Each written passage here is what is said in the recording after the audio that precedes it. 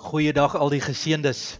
Ons gaan vir die volgende paar weke gesels by ons Dunamis dienste oor dieper, wyer en hoër.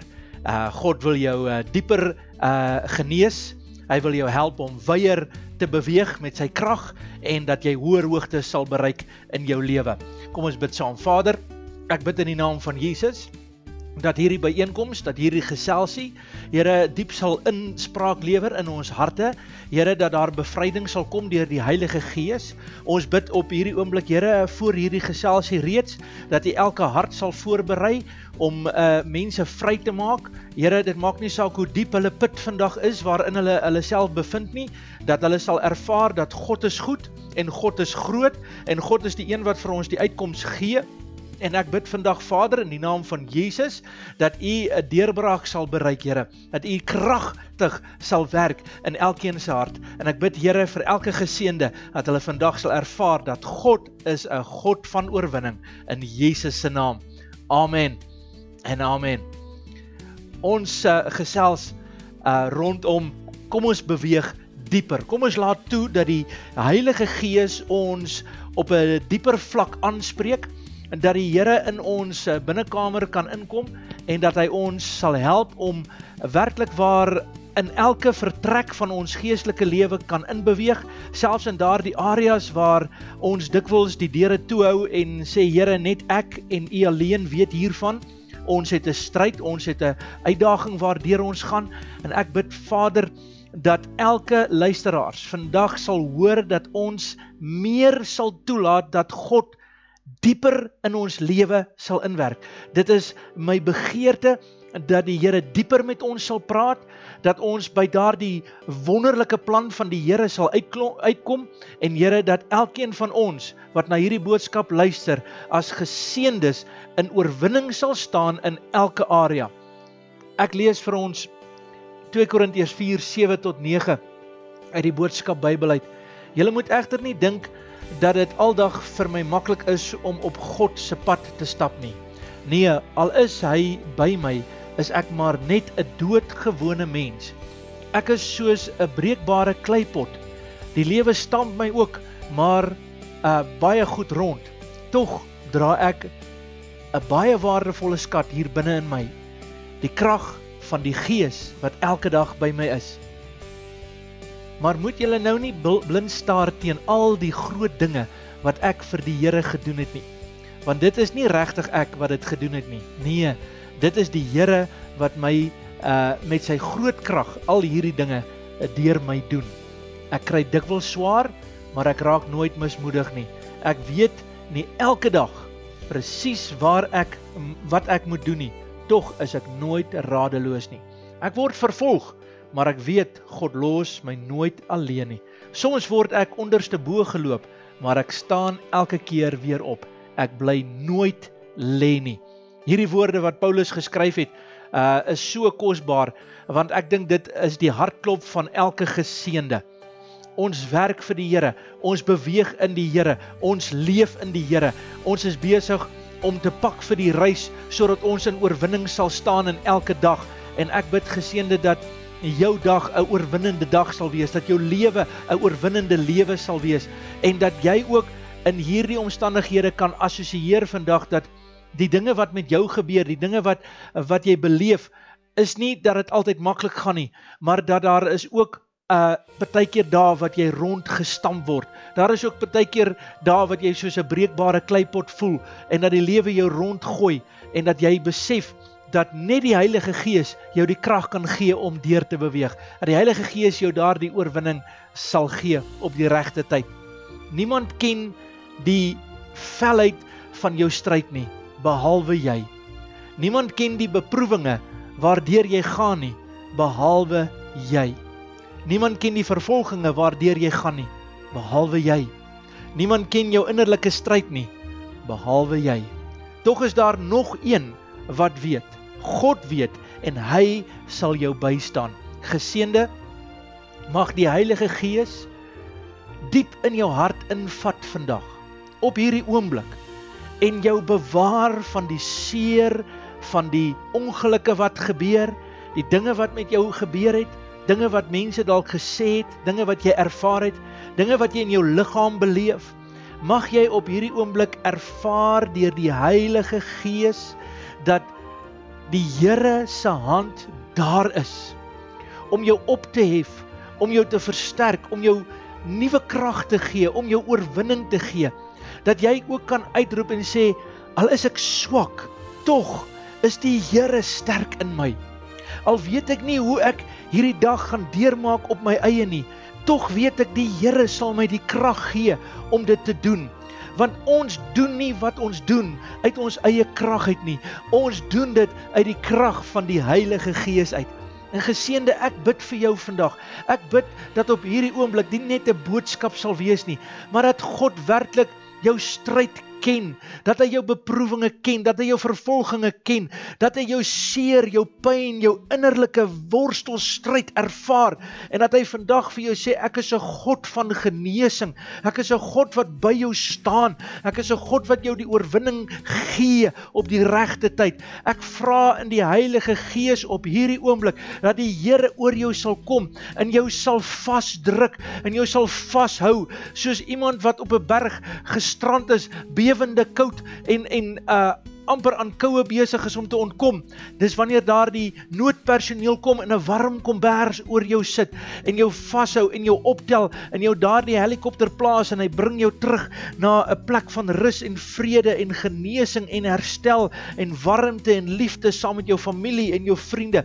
Mag die Heilige Gees daar die warm kombers wees wat nou oor jou lewe geplaas word, sodat jy gesond kan word, sodat jy herstel kan word en dat die Here vir jou kan sê, jy is gered, want ek het jou verlos, ek het jou vrygemaak, jy is bestem om te wen, en jy is daar die persoon wat nie gaan verlore raak nie, jy is daar die een wat gered gaan word, jy is daar die een wat die oorwinning gaan kry, die deurbraak is joune, die deurbraak wat God wil bewerk, is so naby aan jou, sy gees, sy krag, sy lewe, is daar vir jou, en die Here reik uit na jou toe, en hy tel jou op vandag, en hy gee vir jou nuwe krag, en nuwe sterkte, hy stap voor jou uit, hy heel jou, hy dra jou, hy beskerm jou, hy maak soos 'n hen, haar kuikens by mekaar, en hy plaas jou onder sy vlerke vandag, want hy verstaan die stryd waardeur jy gaan. Dit maak nie saak hoe diep die probleem is vandag nie. Dit is belangrik om te weet dat God gryp dieper,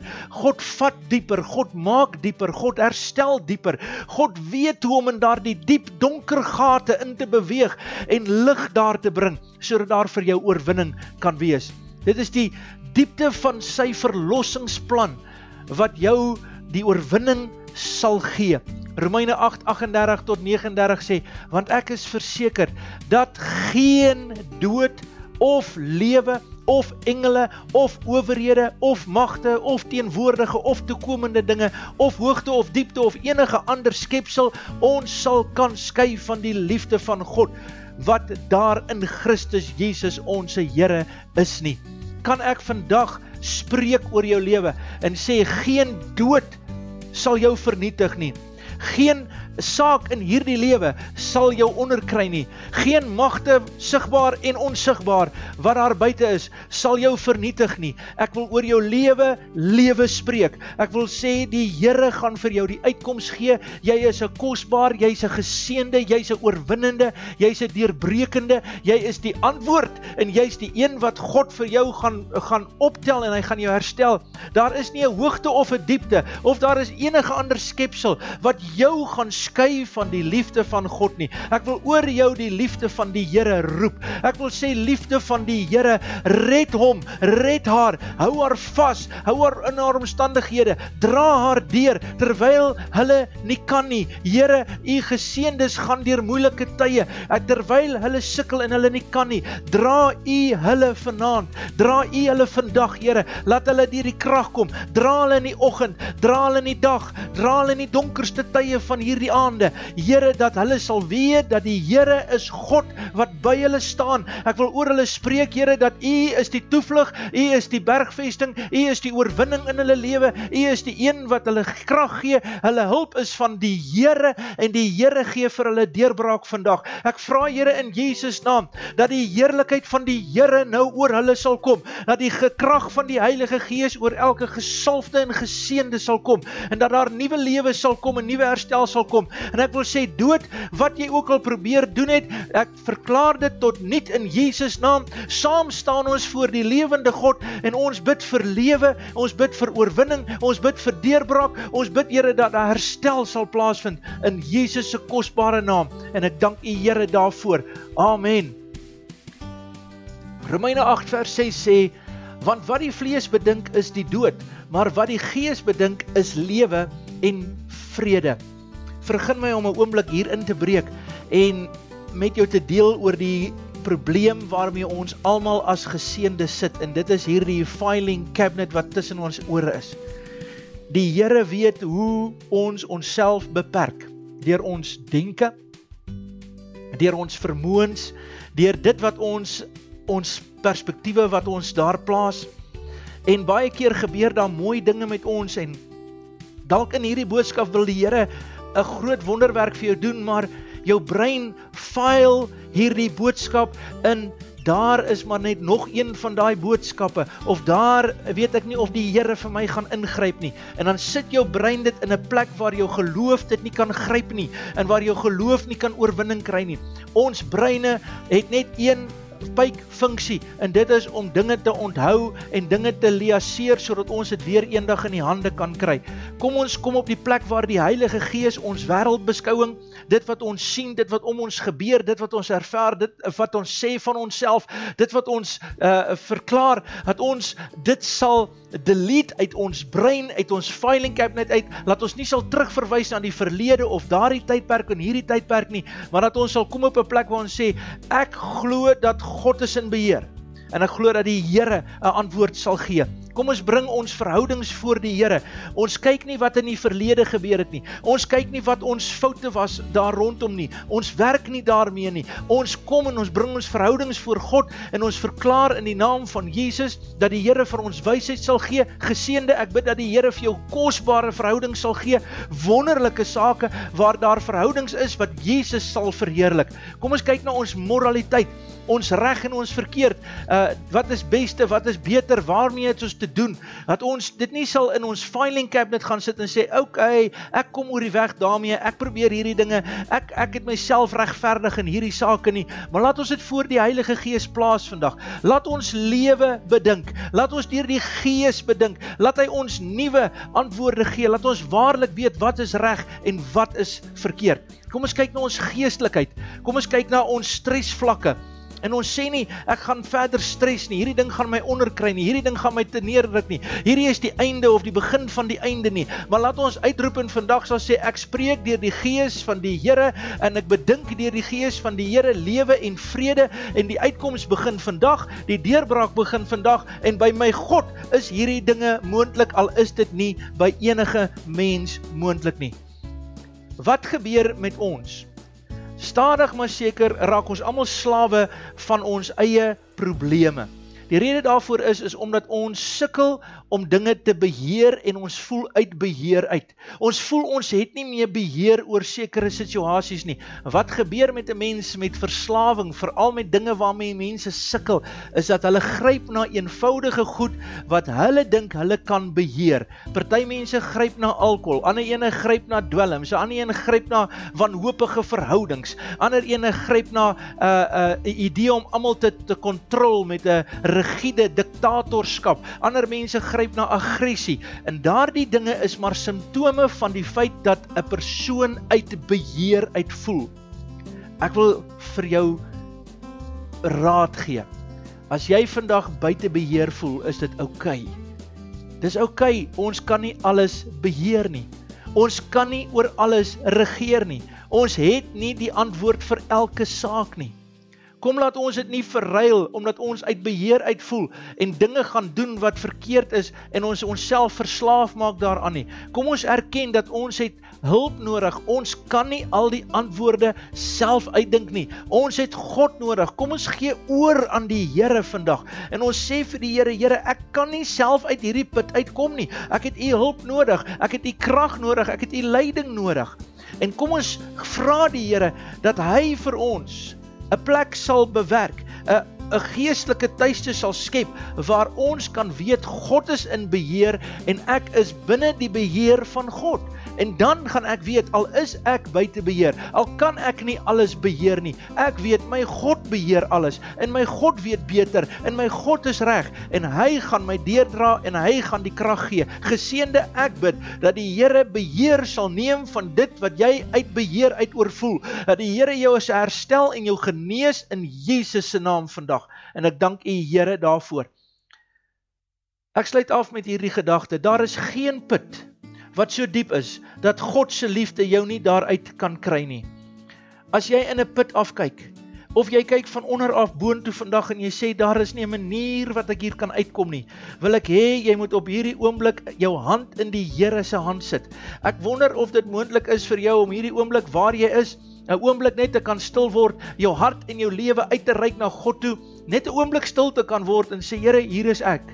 Ek roep uit, ek steek my hand uit, Here, gryp my hand. Ek wil nou bid in Jesus naam, dat die Here jou uit jou put uit sal haal, en dat daar genesing en krag en sterkte sal kom. Ek vra in die naam van Jesus, dat jy sal glo, dat by God is alle dinge moontlik. Moenie meer kyk na die mure van die put nie, moenie kyk na die modder waarin jy staan nie, moenie kyk dat daar niemand anders om jou nie. Weet vandag dat God is by jou, hy reik met sy lig en met sy krag nou na jou toe in die naam van Jesus. Hy gryp jou met sy reddende regterhand, en hy tel jou daaruit, en hy sal jou tot oorwinning bring. Vertrou hom, vra hom, gee vir hom die eer, en maak seker dat jy die Here dankie sê vir elke oomblik wat jy hoor uit jou put uitgaan, en moet jouself nie weer daarin bring nie. Plaas jou vertroue in die Here, nie in mense nie. Plaas jou hand in die Here se hand, nie in jou eie sake nie. Moenie die dinge probeer uitredeneer nie. Bedink die dinge wat God vir jou instoor het, en hy sal vir jou die uitkoms gee. Vader, in Jesus naam bid ek nou, dat elkeen wat na hierdie boodskap luister, elke geseënde,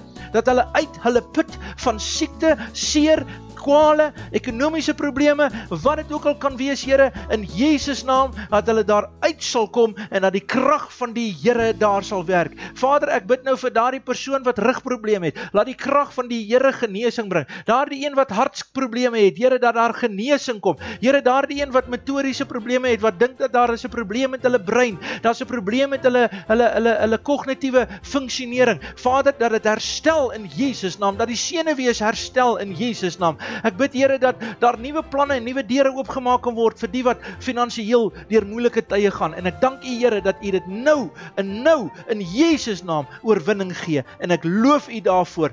Amen. And God bless you today.